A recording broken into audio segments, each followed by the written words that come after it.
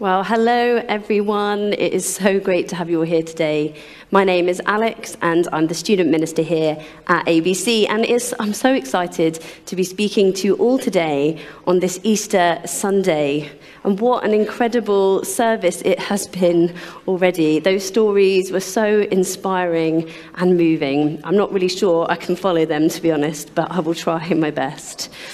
Not only is it Easter Sunday today, but here at ABC, we're coming to the end of a series that we've been exploring over the past 5 weeks or so, which is all about who Jesus was and is and what he means for our lives today. And today I'm going to be looking at what I think is the most exciting and remarkable aspect of who Jesus is. And today, in fact, on Easter Sunday is a day when we celebrate that. Today is a day when we remember something utterly incredible and miraculous that happened here on earth nearly 2,000 years ago. It's an event that the whole of the Christian faith rests upon. It's an event that changed human history forever. And it has been remembered and celebrated, debated over and argued about ever since. Because what happened was far greater than anyone could have imagined. And it's something actually that came as a huge surprise to so many people at the time. Now, I wonder if any of you can remember the last time something or someone surprised you in a good way. And if you're here with a spouse or a family member, this isn't the time to give them a little elbow. But some of us may have those memories. Maybe you received a surprise gift. Maybe it was a surprise party. I know not everyone is particularly a fan of those. But maybe you've had that experience where something turns out to be so much better than you imagined. I wonder, how did that make you feel? I have this one quite vivid memory, actually, from when I was a child. I was about 5 years old. I'd been away on a holiday with my parents. We used to go camping, and we went off camping in Spain this time, and we used to drive out to our holidays, so it's quite a long journey involved. And on this one occasion, I remember we'd had a really nice time away, and we were now on our kind of mammoth journey home. And at one point on this journey, I remember that we pulled off the motorway and stopped at somewhere that I thought was a petrol station, which wouldn't have been unusual, as you might imagine. We had many stops on our route. But actually, at this one particular stop, I was not in a very good mood. I was pretty tired, I was grumpy, and I'd actually been glued to my Game Boy in the back of the car for hours. I loved this Game Boy. I'd just been given it by one of my older cousins who didn't want it anymore, so I thought it was the best thing ever, and I didn't want to be parted from it. So when we stopped and my parents kind of urged me to get out of the car and get some fresh air, I was pretty stubborn and grumpy and say that, no, I'd rather stay in the car, thank you. I wanted to finish the game that I was playing, and I was really in quite a grump at that stage. However, my parents became quite insistent that really I would want to get out of the car and get some fresh air, but this only made me a little bit more grumpy and stubborn. However, in the end, they persuaded me, and in a bit of a strop, I got out of the car, making some remark about the fact that we were in the middle of nowhere, didn't want to be there, and that they were ruining my lives, probably. However, once I got out of the car and I began to look around, I noticed that we weren't actually at a petrol station. In fact, we were in this sort of huge car parking area, which seemed a bit strange. And dotted about, I could see sort of flags on flagpoles. And it looked like we might be somewhere a little bit more exciting than a petrol station. As I looked over in the distance, I could see some tent tops and more flags and flagpoles and this sort of grand entrance sign. And I remember the moment when my parents looked at me and they said, "Have you guessed where you are yet?" We were, in fact, at the Disneyland theme park just outside of Paris. I feel a bit emotional now, wow. I could not believe it. This was incredible. I felt such a mixture of emotion. All at once, I was just incredibly excited. I was still a bit grumpy, and that's quite hard to shake off, isn't it? But I also was feeling a bit frustrated that I hadn't worked that out, even though I was quite young. I can only imagine how my parents must have felt driving me there. They must have been so nervous.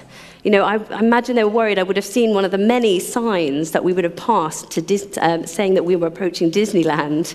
But fortunately for them, I had been so engrossed in my Game Boy that I hadn't even looked out of the window once, and that is the truth. So I had absolutely no idea where we were. And for me and for my parents, I don't think the surprise could have gone much better because I was completely in the dark. It was not at all what I was expecting.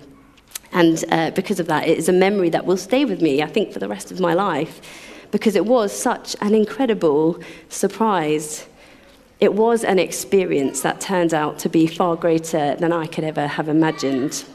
And that's a great feeling, isn't it? And today, as I've mentioned already, on Easter Sunday, we remember an incredible story where the element of surprise could not have been more dramatic or significant. It's a story that took place around 2,000 years ago in the city called Jerusalem in the Middle East, in the country that we know today as Israel. And we kind of join in this story that's been reaching its climax in recent days over the Easter weekend. And we kind of join in at quite a sad and painful point in this story. Because just days ago, on what we call Good Friday, we remember how a Jewish man called Jesus was arrested, falsely accused, and sentenced to death on a Roman cross, which is one of the most painful and torturous ways to die. People had different views about this man and who he was. Some thought of him as a rabbi, a sort of religious teacher. Others saw him as a miracle worker, a healer, and they would flock to see him. And there were those, particularly religious leaders, who saw him as a rebel and a radical, someone that was a problem and needed to be got rid of. And in fact, that's largely why he was arrested and killed. However, there were others who saw that there was more to this man, that he was more than just a teacher and a healer. And in fact, they believed that he might just be the Son of God, the long-awaited Messiah, a savior, in fact, that people from the Jewish faith had spoken about centuries of the Bible. It's interesting that we heard from Molly's story about her sort of journey to faith into Judaism, but that is part of our history as Christians. So whatever people believed about this man, and views were many, one thing was true. He was now dead. And his body had been placed in a tomb, and a huge, heavy stone had been rolled across the entrance to seal it. Those who knew and loved him, those who followed him, were now completely distraught, and their hopes were buried in that tomb with Jesus. After all, he was meant to be their savior, but now he was dead. Could you imagine the disappointment? Could you imagine how they might be feeling? And to make matters worse, they weren't able to prepare Jesus' body for burial, which was custom in those days, because actually, when Jesus died, that evening there was a start of a religious sort of day of rest, a holy day, a Jewish holy day called Sabbath. So they couldn't do anything the following day. And those close to Jesus had to wait to do this very special act. And we find actually that it's a group of women who take this task upon themselves. So they get up early the following day and they head off to the tomb where Jesus' body is laid. This must have been a really difficult journey for these women. They would have been grief-stricken and full of sadness, but they were going off to visit someone that they loved and who had now died, and all the emotions that come with that. And on top of this, the women faced a significant problem. They knew that there was this huge, heavy stone that sealed the entrance and that they wouldn't be able to move it or roll it away. And from one of the accounts that we have in the Bible of this event, it's an account written by a man called Mark, we read that as the women are on the journey, they ask each other, who will roll the stone away from the entrance of the tomb? They knew that they were going to need help. I can't imagine actually how that they were feeling particularly hopeful at this point in their journey, but I love that they still go anyway. And when they arrive at the tomb, the scene is not as they had imagined. They are in for a big surprise, in fact. And in Mark's account, we read that when they got to the tomb, they looked up and they saw that the stone, which was very large, had been rolled away. Impossible. They must have been wondering how this had happened. Had they got there too late? Had others got to the tomb before them, perhaps? It certainly wasn't clear how this was possible. But there is another surprise in store, because the account goes on to say that as they entered the tomb, expecting to see Jesus' body laid to rest, instead they were greeted with a young man dressed in a white robe, sitting on the right side, and understandably, they were alarmed. This sort of male figure is sort of a sort of angelic figure, perhaps. He speaks to the women and he says, "Don't be alarmed. You are looking for Jesus, the Nazarene, who was crucified. He has risen. He is not here. See the place where they laid him." And presumably, or I like to imagine that the women would have looked over in the tomb to the place where the body should have been, but there was nobody there. And then this sort of figure tells the women that they're to go, to tell Jesus' other disciples, and then to go to Galilee, a place nearby where Jesus will meet them. I just can't really get my head around what this experience must have been like for these women. How would they have been feeling at this point in the story? You know, they set off earlier in the morning, haven't they, on this journey, full of probably doubt, sadness, sort of full of grief and pain. And then they'd been met by something unbelievable, something that is impossible, in fact. And their hopeless journey has brought them to this unexpected place where their sorrow turns to joy, their disbelief to hope, their despair to faith. This must have been a greater outcome than they could have possibly imagined, because Jesus is no longer dead, but alive. And I think these women would have known in their hearts that Jesus really is the Son of God, that he is God in human flesh, because no human being is able to perform such a miracle. No one but God can overcome death in this way. And I imagine then the women running off from the tomb, probably full of excitement, but also bewilderment. And they go off to tell the other disciples, and then together they journey on to this place, Galilee, where they do in fact meet Jesus, and they see for themselves that he is alive. And you can read that in the accounts we have in the New Testament part of the Bible. And because of this, in fact, this is how the Christian faith all started. Not just because one man died on a cross. You know, many people throughout history have died for their beliefs, haven't they? But because this one man was raised to life again. And because this one man was no ordinary man, but he was the Son of God. He was God himself in human flesh. And God chose to step into the mess and into the pain of humanity. He didn't have to, but he chose to. And he chose to take on death itself so that we might be saved from it. Not from physical death, that is a fact of life, we all have to die. But he came to save us from spiritual death. And in fact, Jesus' resurrected life is the hope and the promise that we can hold on to. It tells us that death doesn't have to have the final say in our lives. It tells us that we have a future and a hope that is far, far greater than we could ever imagine or even dream of.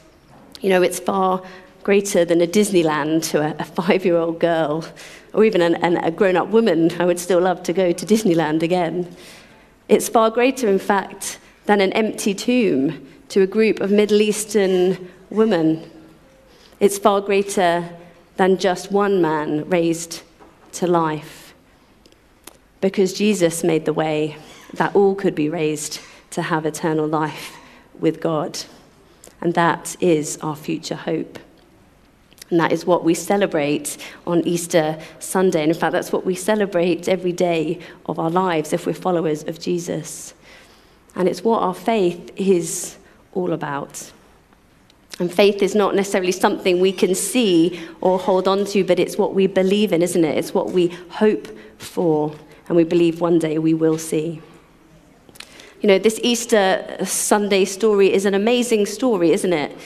Maybe you're sitting here or watching it thinking, it's a great story, but it's a little bit unbelievable. But here's the thing. We can read the accounts and we can hear the stories. But unless we believe that they are true, then they will be nothing more than stories. We have to decide what we think about who Jesus is. This is what this series is all about. God won't force us to believe. You know, we've heard all about that today, haven't we? And these amazing testimonies and stories. Thank you, Margaret and Molly and Holly. We've heard these stories of how Jesus transforms lives. Not in the past, not 2,000 years ago, but here and now in the present. And that's amazing, isn't it? But they made that decision for themselves. They decided what they would believe about who Jesus is. And would this kind of transformation be possible if Jesus was little more than a Jewish teacher that walked the earth some 2,000 years ago? What if Jesus really was raised from the dead? What if he is spiritually alive with us today, and he wants to offer us life with him and eternal life with God? What if Jesus really is the way, the truth, and the life, as Molly said so amazingly in her story today? And if Jesus really is greater than we could ever possibly imagine, what would this mean for our lives today? What will you decide? Let's pray. Loving God, I just thank you for today and just to hearing all about your love for us through your Son, Jesus. Whatever we think or believe about Jesus today, I just pray that our hearts would be open to know you. Not just intellectually, not just hearing stories, but to know you from our hearts as we know each other, as we know people that we love. Lord God, I believe you just want to be in relationship with each of us, and you have made a way for that to be possible. And I know that you invite us with open arms and with a loving heart today, and you take us as we are, and you love us as we are. So I just pray as we continue in sung worship, just that our minds will be turned to you, our hearts will feel your presence and feel your love, that we might know and decide in our own hearts who Jesus really is and what he means to us. Amen.